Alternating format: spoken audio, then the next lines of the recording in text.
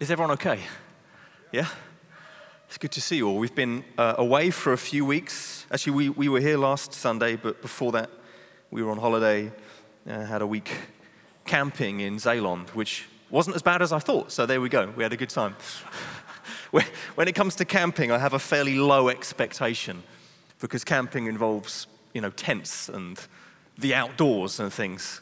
And because I'm English, my experience of the outdoors and camping is just rain, basically. It's just what happens in England.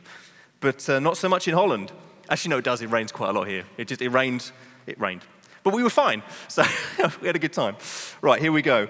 A couple of practical things before I get started.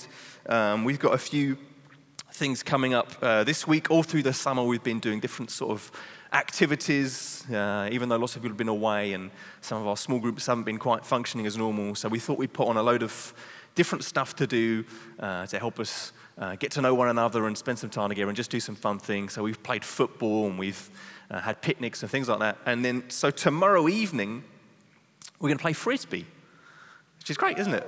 And apparently there's this game, Ultimate Frisbee, that I don't know how to play. So we need someone to come along who knows how to play, and also someone needs to bring a Frisbee, because I don't have a Frisbee. Does anyone have a Frisbee? Well, there we go, 2 Frisbees in the room. Wow. How many Frisbees do you need for Ultimate Frisbee? 1. Okay, so we're fine. We only need 1. But you can both come and bring your Frisbees.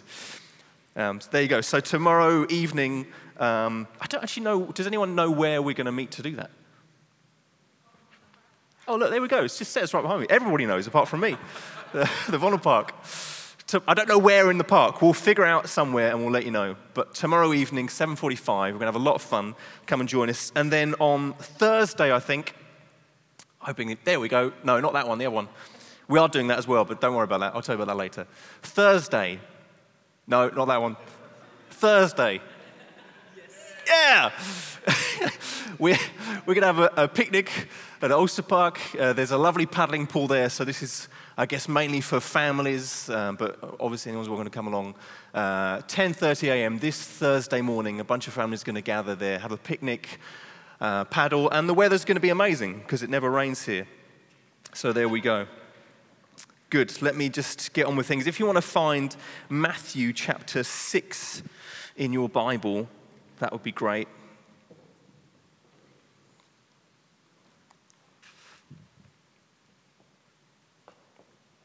And then I'm just going to have a little conversation over here with Rich, so just mind for a moment.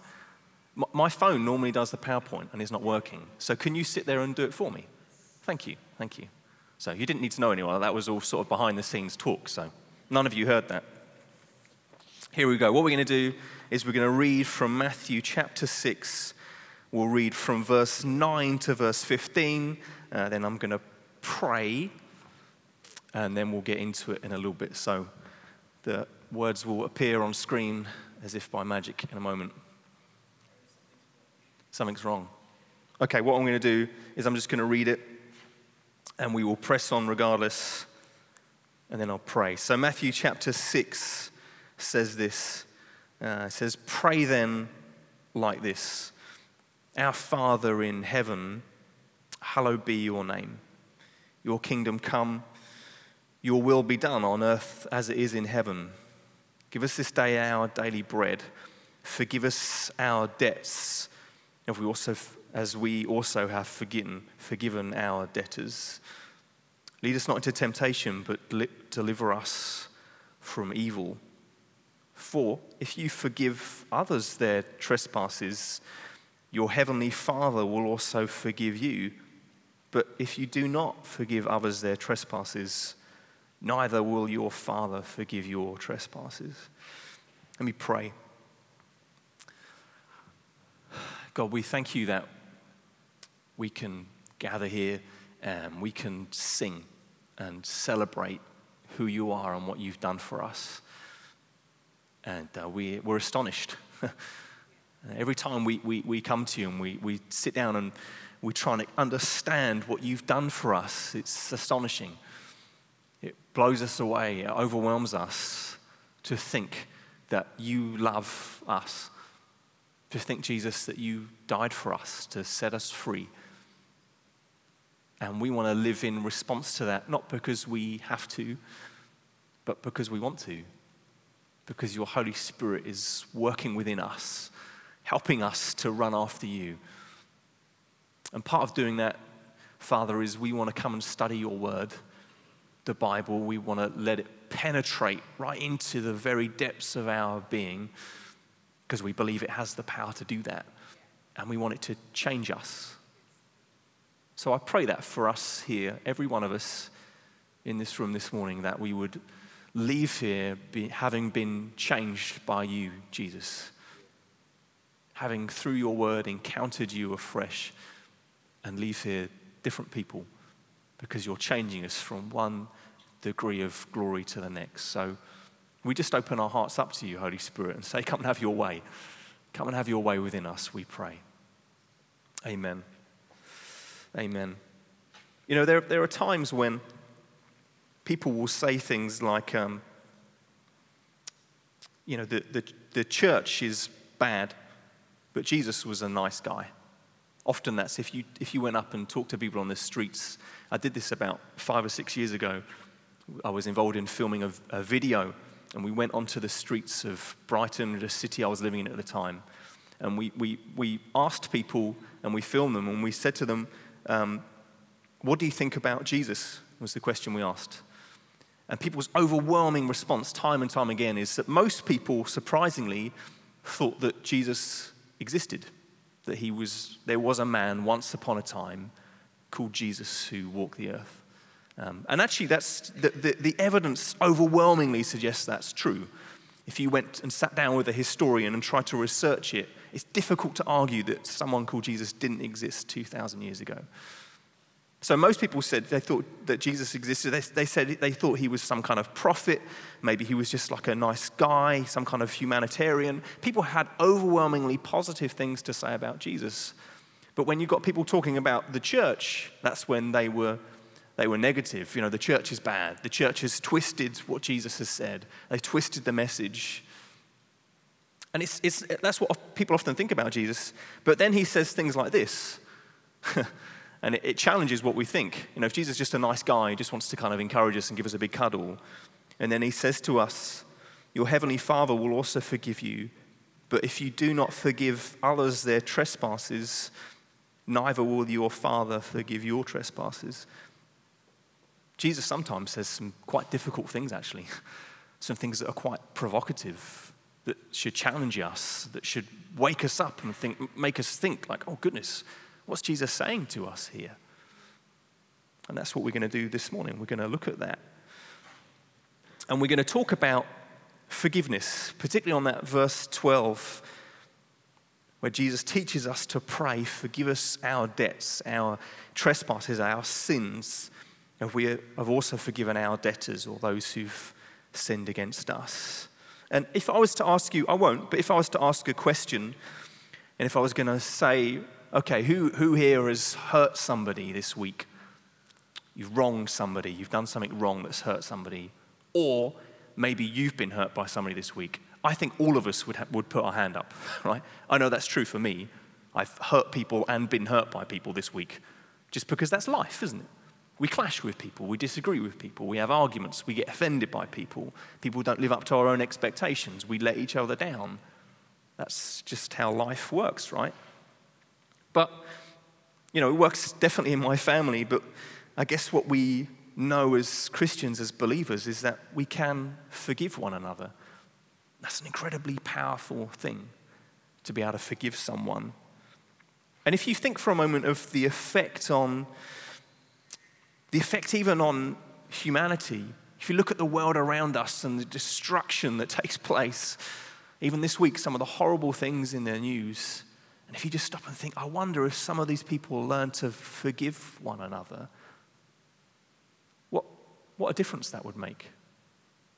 You know, think for a moment, maybe in your family, if you could, or in your life, in your workplace, if you could day by day live out a life of forgiveness.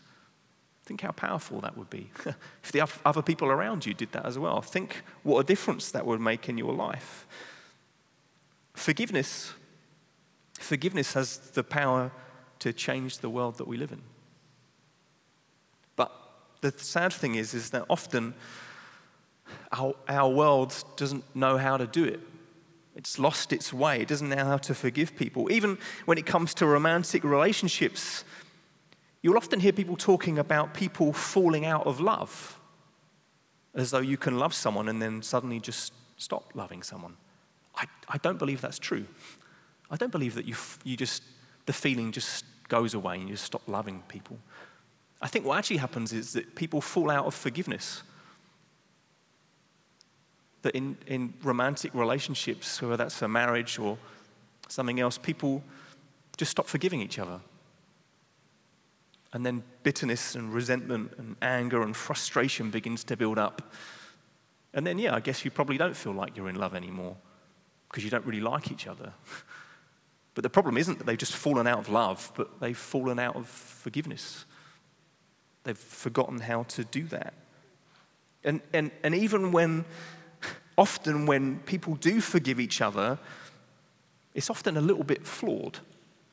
I was doing some research this week.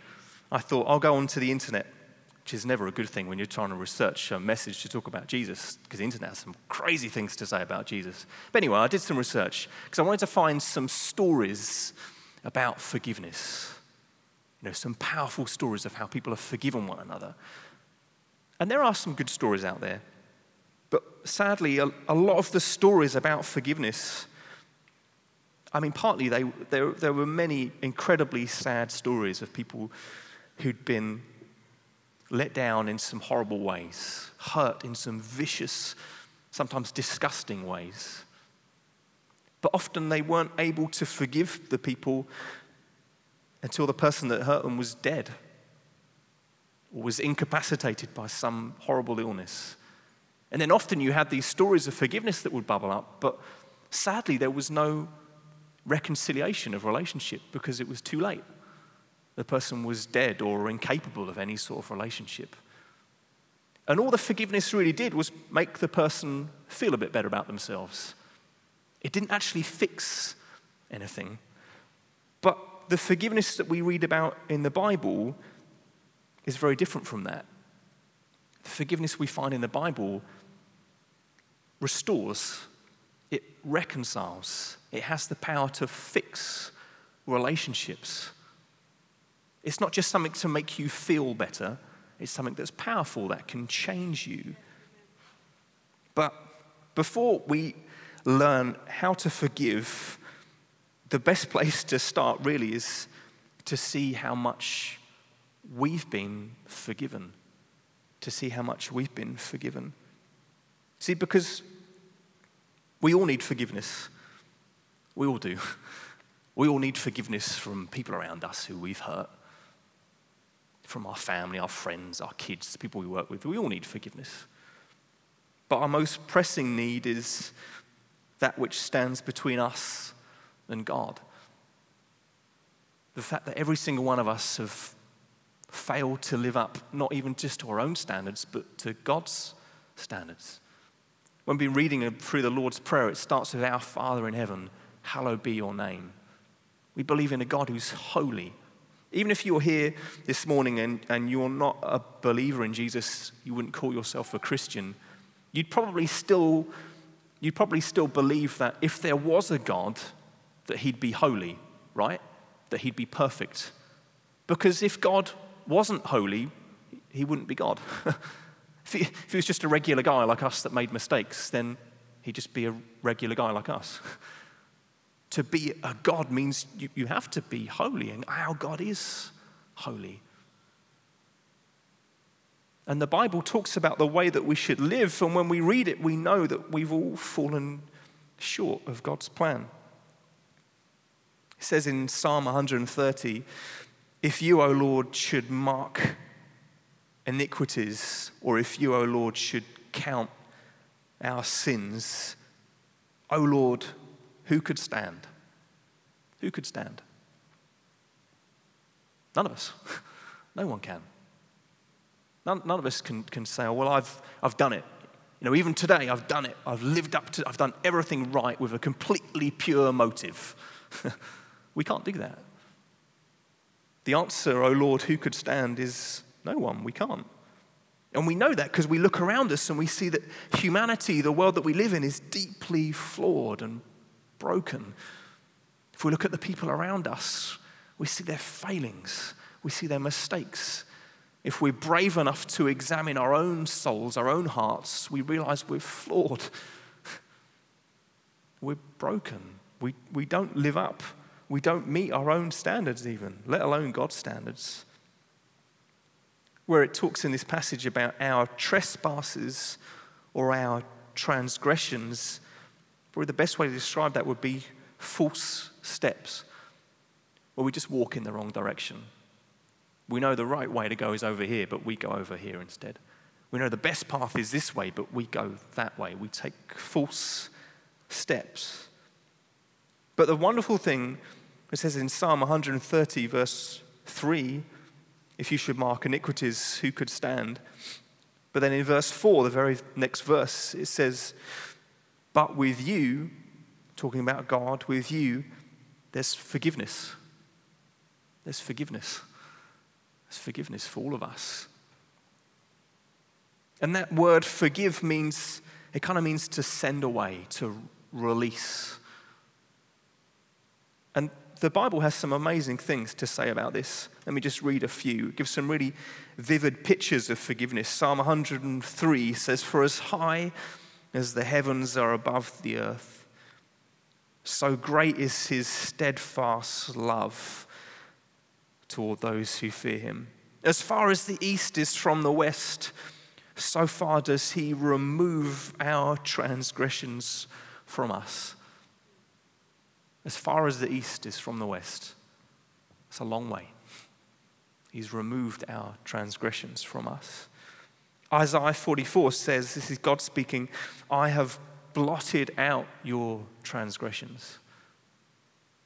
Kind of rubbed out, erased, gone. Isaiah 38 says, but in love you have delivered my life from the pit of destruction. You have cast all my sins behind your back. That's a great picture of God just taking all our sins and just casting them away, throwing them away. Colossians 2 says, and you who were dead in your trespasses and the uncircumcision of your flesh, God made alive together with him, having forgiven us all our trespasses, by cancelling the record of debt that stood against us with its legal demands. This he set aside, nailing it to the cross. All our offences, all our mistakes, the mess, our false steps, all of it has been forgiven, removed, blotted out, cast away, cancelled, put away, pardoned. God is our judge for those of us who were believers in him, who've put our trust in him. God has said to us, not guilty. It's amazing. Once in the UK, I was on jury duty. In the UK, you can, it might not happen, but every now and again, people get a letter and it says you need to be on jury duty and you have to give it to your boss, and unless you've got some pretty severe reasons why not, you have to leave work for a couple of weeks and go and sit on a jury in a court. I did that for 2 weeks, and there were a couple of cases that we had to sit on. And the first case was a man who was I think he was Greek. He'd moved to the UK because he'd met an English girl who was on holiday in Greece. He was a restaurant owner, and he'd given it all up to follow this girl. She got pregnant, and then they broke off their relationship. She moved across to the other side of the country, and he was left in England without a job,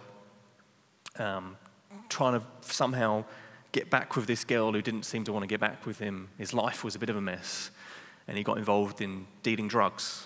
And the court case was about this. And it went over 2 days, and the first day I went home in the evening, and you're not allowed to talk about the case, but I really wanted to with Joe, but I couldn't. So I lay awake. I couldn't get to sleep all night because I desperately wanted him to be innocent. I did. Because when you hear such a heartbreaking story, and I guess that's why they deliver it in the court case, to try and win over the jury, his lawyer did a good job. And I desperately wanted him to be innocent. And I don't know if you've seen the film, what's the film called about? Is it 12 Angry Men or whatever? About the jury where one juror wins over the rest of them. Where initially they all go to their jury's room to discuss, and everybody wants to kind of get the guy off, not to convict him. And the one guy argues the rest of them round and wins the case, and this guy goes free. And I wanted to be that one guy. And I went into the court the next day, and then we, the jurors, went into our little room to discuss it. And I started to try and argue it, and very quickly realized he was guilty. Like, he was. The evidence was overwhelmingly against him. There's no question he was guilty. And that's what happened. He was guilty, he was convicted. He's probably still in prison now. I wanted him to be innocent, but he wasn't. And the problem for us is that no matter how much we would like to think that we could or should be innocent, that the bad things that have happened are other people's fault, that we're not to blame, we know really, if we were to sit down and really examine ourselves, we know we're guilty. And if we were in that courtroom with God as our judge, you have to say, well, you've broken these rules. You're guilty. But we know the wonderful message about Christianity is that Jesus has walked in and stood in our place. He took the punishment that we deserved, and we can go free. We can walk free, innocent, forgiven.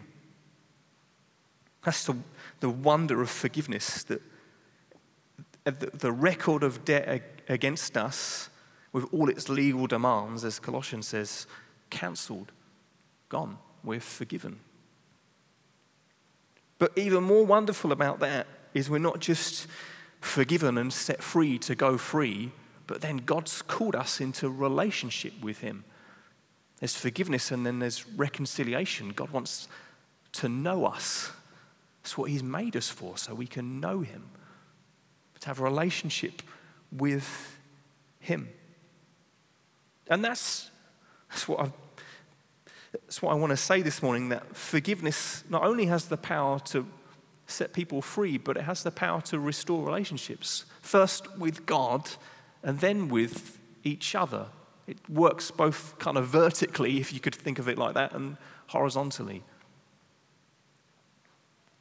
2 Corinthians says, Jesus was reconciling the world to himself, not counting their trespasses against them. In other words, by Jesus not counting our sins against us, he's been reconciling us. He's been drawing us back to him so we can have renewed relationship with him. Because you see, sin, these trespasses, these mistakes we made, in community life, in family life, just in life in general, sin is destructive. Even things that you do that you think, no one needs to know about this. This doesn't hurt anybody. This is just me. That's destructive. It's because it's selfish. Because you're suddenly excluding people from a certain part of your life. Sin's destructive. Sometimes I've come across stories, or I've met people or even friends of mine who have done some silly things and have hurt people and have not fixed it properly. And it's a bit like it's like a bomb goes off in their family and the bits of shrapnel go everywhere.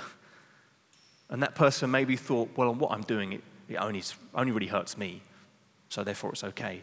But in reality, it ended up hurting their wife and their kids, grandparents, friends, neighbors, work colleagues. You can see the destruction just kind of ripple out all over the place. And that's what sin can do. It's dangerous. And the main thing that sin does is it kind of creates barriers between us and other people. We put walls up to block other people out. Our sin separates us from the people around us. You know, if you were to go into your office, I remember working in an office full of people. I remember once being in a staff meeting and my boss was thanking us for something that had been done, which I knew that someone else on the team had done, but yet another person took credit for it. And it was so unfair. And you could see that the person who should have got the credit was hurt because this other person was taking credit for what they'd done. But then also, as the weeks went by, or as the day went on even, you notice that the person who took credit, they also felt a bit guilty because they realized that they shouldn't have done that. And for the moment in the meeting, it felt nice to get the praise from their boss. But as the day went on, they just felt guilt and shame and embarrassment. And you could see between the two of them, these walls suddenly went up. That on the one hand, the one person who'd been hurt, there's this wall of kind of bitterness and anger. How could you do that? Goes up and blocks relationship. But on the other side, the guy was building a wall of guilt and shame and embarrassment. So you've got these two walls that go up, and these two people suddenly can't have the same relationship anymore because all these emotions, all this pain is getting in the way. Do you see what I'm saying?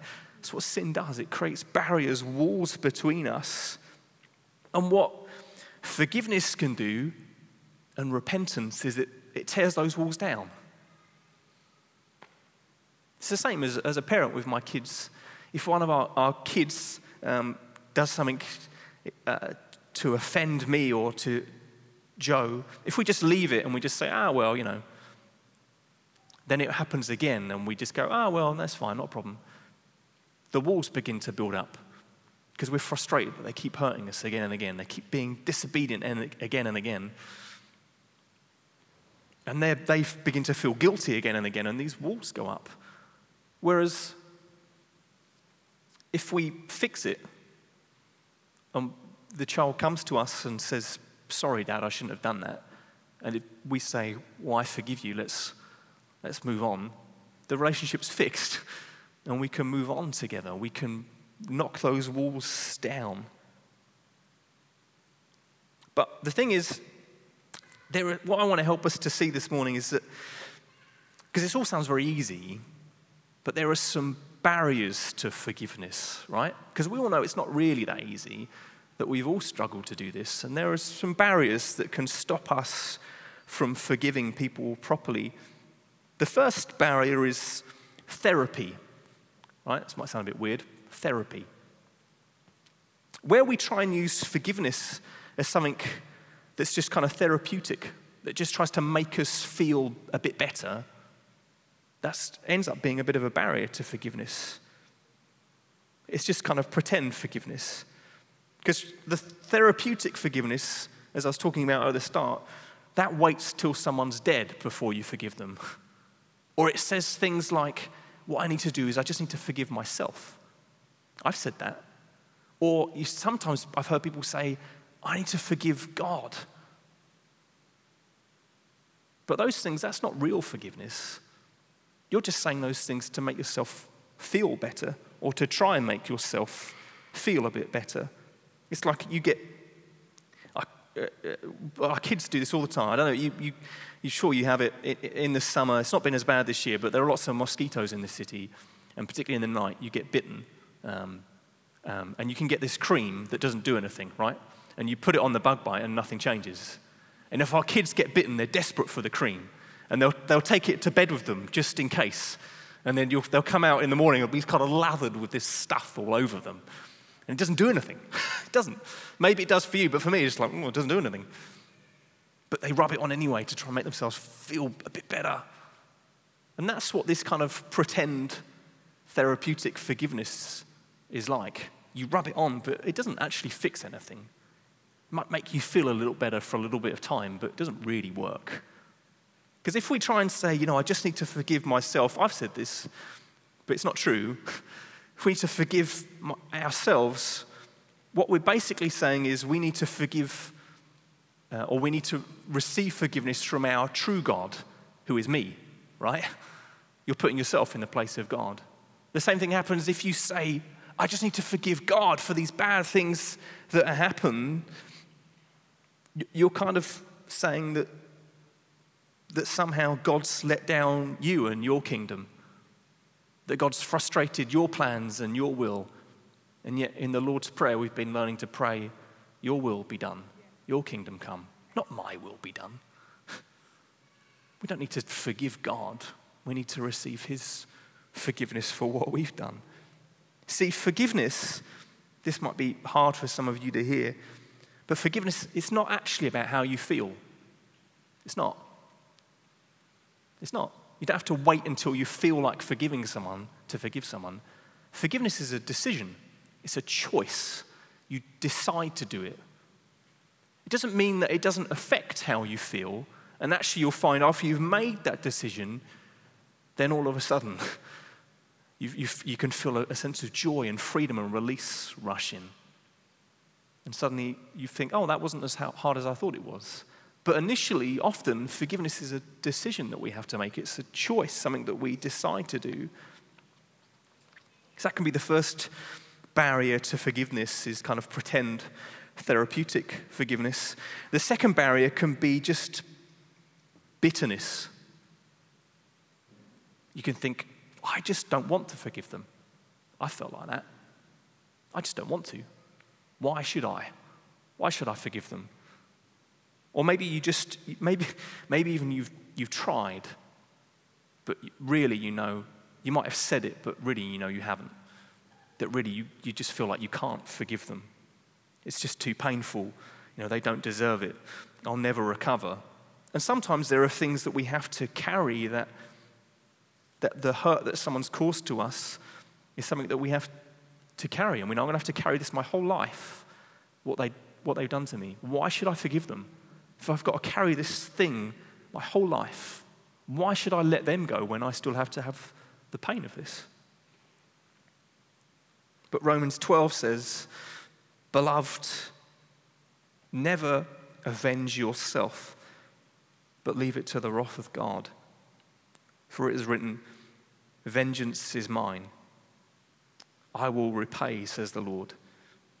Luke 6 says, "Love your enemies." That could sound easy when enemies are people far away, but when enemies become people close to you, that's very hard. Love your enemies and do good and lend, expecting nothing in return, and your reward will be great. You'll be sons of the Most High, for he is kind to the ungrateful and the evil. Be merciful, even as your Father is merciful. If we're holding on to bitterness, we're kind of saying that God's grace is enough for you, but not enough for them. You're saying his grace is powerful enough for you, but not for them. And actually, you're diminishing God's power. You're saying, well, he's just not powerful enough to forgive them. Or we're putting ourselves in his place. We've decided that we're the judge. But Jesus addresses this in the Lord's Prayer, and he says those hard, difficult things because this is serious. This is really serious. If we're holding on to bitterness and a grudge, it will destroy you little by little. It will just shrink your heart. It will turn it into a rock. It won't do you any good. And really, it just shows, if we can't forgive people, it just really shows that we've not really understood the forgiveness that we've received from God. If we really understand what Jesus has done for us, then we can forgive because we know how much we've been forgiven.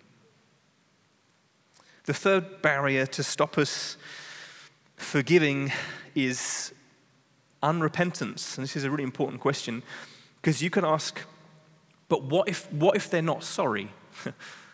Which that will happen to you. I know it's happened to me, where you know that they've hurt you, but they, for whatever reason, won't say sorry. They're not repentant. They're not going to ask for your forgiveness, either because they don't realize it or they just don't want to, for whatever reason. And the reality is, we want to see relationships restored and reconciled, but sadly, that's not always possible. If someone holds out against you, then what we try and teach our kids to do is we say to them, because this happens all the time, school and in classrooms and even at home, we say to our kids, your response is your responsibility. right? You're in charge of how you respond. We can't control how other people respond. Romans 12 says, if possible, so far as it depends on you, live peaceably with all. Live in peace with all, as far as it depends on us. And it may be that the relationship can't be reconciled for whatever reason, that they'll never be sorry, but we can still have an attitude of forgiveness towards them. That's an important thing to do. The next barrier to forgiveness is, I guess, what you could call kind of automatic forgiveness. What I'm kind of saying is, oddly, forgiveness itself can be a barrier to forgiveness. What I mean is that forgiveness is not cheap. It's not cheap. We can do this. I do this with Joe. Sometimes I'll hurt her and I'll just say, oh, I'm sorry. I'm not really sorry. And she'll say, oh, I forgive you. But she hasn't really forgiven me. And then maybe 5, 10 minutes, an hour later, a day later, we then have to talk about it and realize, we have to talk it through and realize, no, I really am sorry. And this is why I'm sorry. And then she has to forgive me. And these are the reasons why she's forgiven me. We have to work it out together. Hopefully that's true of your relationship as well, not just mine. But it happens. But forgiveness isn't cheap, because as we looked at, it's about cancelling someone's debt. If you could imagine, perhaps even in some circumstances, you need forgiveness because you literally need to cancel someone's debt. That someone owes you money and they've not paid it back, or they're not able to pay it back, and you have to release it, you have to forgive them and let them go. That you still have to carry the burden for that. That's what happened. Forgiveness isn't cheap. Sometimes we forgive people, but that doesn't. The issue is still, the thing they've done remains. That doesn't necessarily disappear. And by cancelling their debt, we kind of have to sort of absorb it to ourselves. We have to say, well, I'm going to cover that now. But I'm willing to let it go. I'm willing to release you from your obligations, but aware that it still affects you. And it's easy for us to kind of offer kind of an unconditional, automatic forgiveness. I forgive you, I forgive you, I forgive you. And not really mean it. And if we do that, it just opens the door again for bitterness to come in, frustration to come in, for anger to come in. If we've not really forgiven them, if we just kind of mumble the words, it can just become a barrier to true forgiveness. So let's look at, there's a few barriers to forgiveness, but let's talk about how we should forgive people. And the first thing to realize is that the Bible teaches us that we should forgive as Jesus has forgiven us. It's the same way God's lavished his forgiveness on us. That's the model for us to follow. That's how we should forgive others. So there's a few ways that we can do it. First of all, forgiveness involves, as we've looked at, cancelling the debt. As we looked at in Matthew 6, forgive us our debts as we have also forgiven our debtors. Also, forgiveness means that forgiveness, true forgiveness of how Jesus forgives us, it doesn't remember. It doesn't remember. It doesn't mean that it forgets. It doesn't mean we just have to kind of suddenly wipe our memories and erase it. I don't know about you, I can't do that. But the decision we make is we choose not to recall it anymore. It says that God doesn't remember our sins. It doesn't say that God's just forgotten. He's just absent-minded and he's left them somewhere. God's chosen not to recall them, not to remember them. And we can have these sort of tapes that play in our mind, where you can run over conversations, where you can play back moments in time that have happened. Even when you've forgiven them, even when you feel like you've moved on, they can come back again and kind of haunt you. Sometimes we just have to choose not to let that happen. We make a decision. I'm not going to remember those things anymore. Jesus' forgiveness for us is regular. We need to learn how to offer forgiveness again and again and again. It's limitless. It doesn't have vengeance to us. And a helpful way to do this is to realize that forgiveness it's about making promises to another person. When you forgive them, you're making promises to them. There are 4 promises that we can make. First of all, the first promise is, I will not dwell on this incident. That's what you can do. When you forgive someone, you can essentially make a promise to them. I'm not going to dwell on this incident. God's chosen not to remember, so I'm going to choose not to remember. I'm not going to dwell on this. The second one is, I will not bring up this incident again and use it against you. I read about a couple that they were doing marriage counseling, and the marriage counselor was trying to get them to talk, and the conversation was getting a bit heated, and the wife said to the husband, the problem with you is you always get historical. And the marriage counselor said, you mean hysterical, right? You always get hysterical. And she said, no, the problem is he always gets historical. He's always bringing up all the things that I've done. He's always kind of going through the archives and the history and pulling up all the negative stories. And we can do that, right? But actually, when we forgive someone, we promise that I'm not going to bring up this incident again. I'm not going to hold it against you. I'm not going to use it against you. Third one is, I'll not talk to others about this incident. Because sometimes we can forgive and we can reconcile and move on, but then we really want to tell someone about it. We want someone to hear our side of the story. We want someone to empathize with us. But actually, when we forgive someone, we're saying, look, I'm not going to gossip about this. I don't need to tell anybody else. I might want to, but I'm going to choose not to. I don't need to let the world know about this. It might be from time to time there are 1 or 2 people that you just need to talk to help you process it. Well, that's okay. But go and tell the person that you've forgiven, look, thank you for forgiving me. Is it okay if I go and talk to someone about this to help me process it? That's perfectly acceptable. But don't just go behind their back and gossip about them, talk about them. We're making a promise here. I'll not talk to others about this. The last one, I'll not let this incident stand between us or hinder our personal relationship. Again, that's a difficult promise to make, but that's an important one, to say, look, I don't want this to get in the way of this relationship. We're going to commit to keep building our relationship, to keep loving each other. I'm not going to let this stand between us.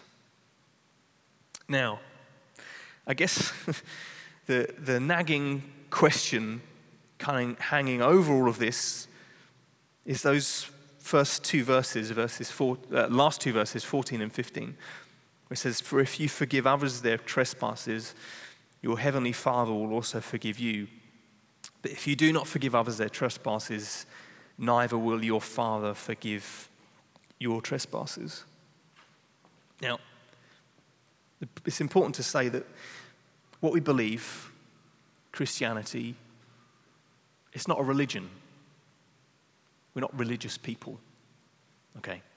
Because religion says, I forgive, therefore I will be forgiven.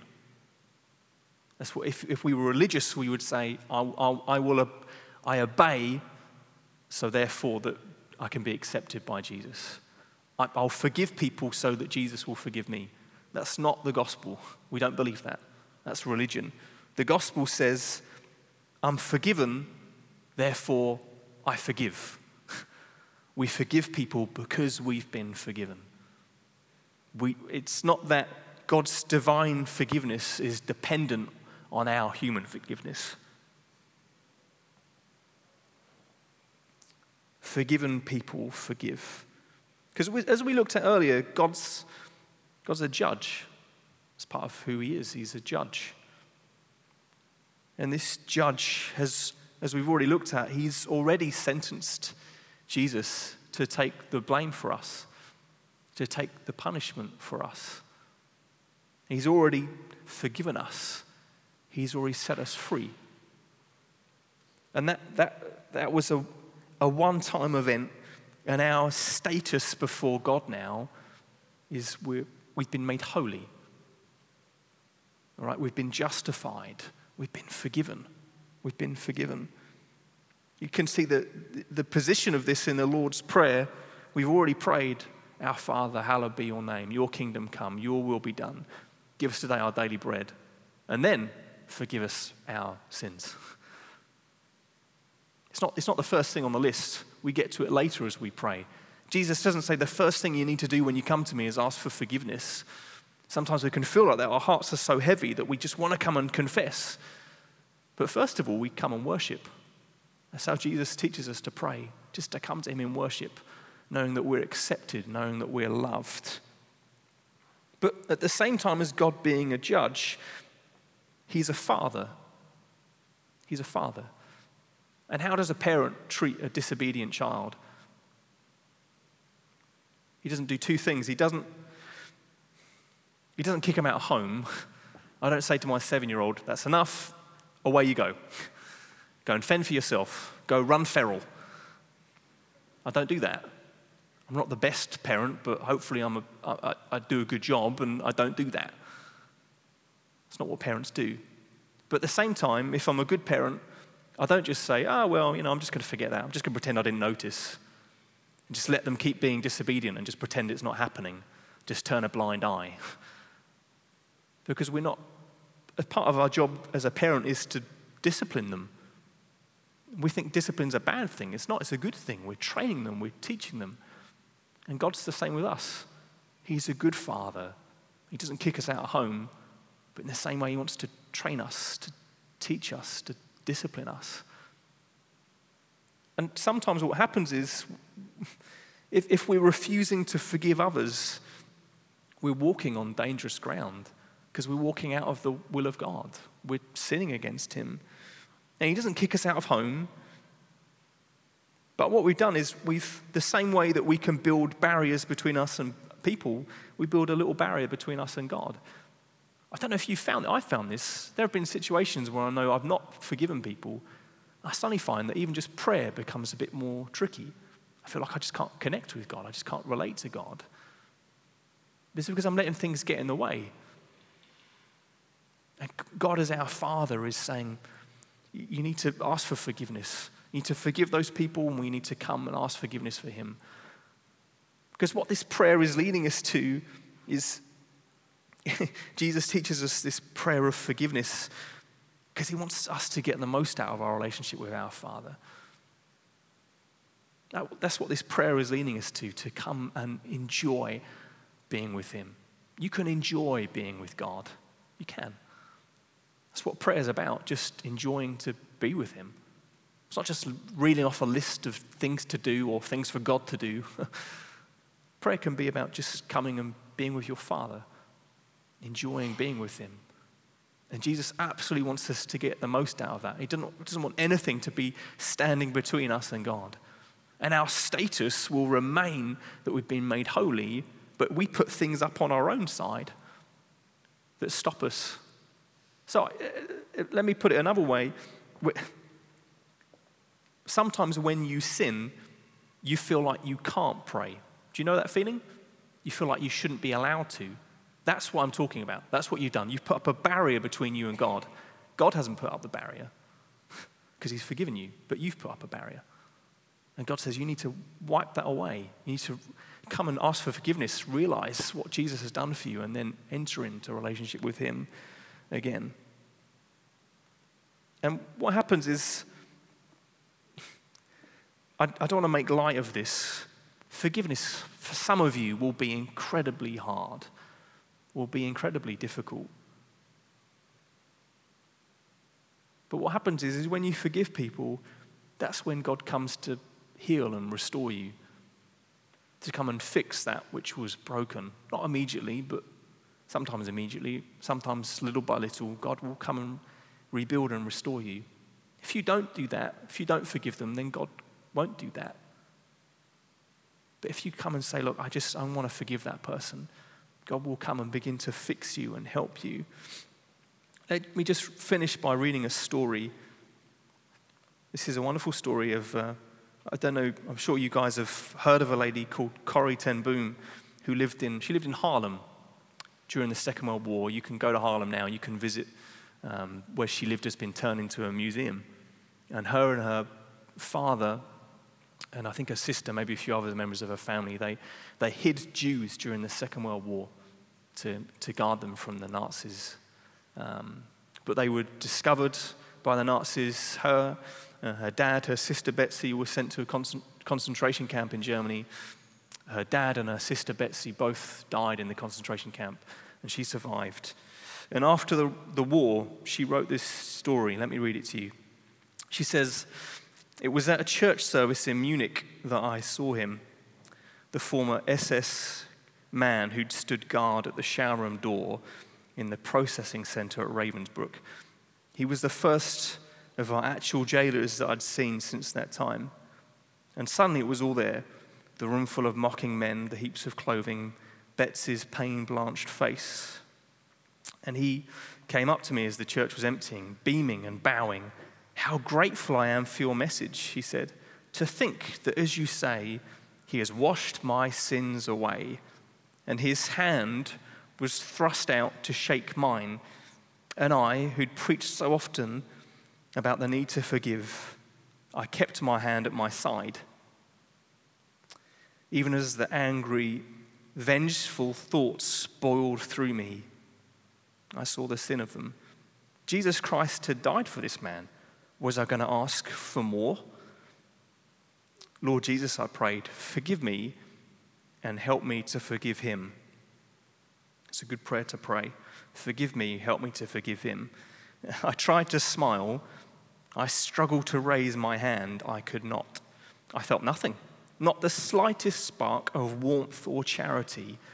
And so again, I breathed a silent prayer. Jesus, I cannot forgive him. This is an even better prayer to pray. Jesus, I cannot forgive him.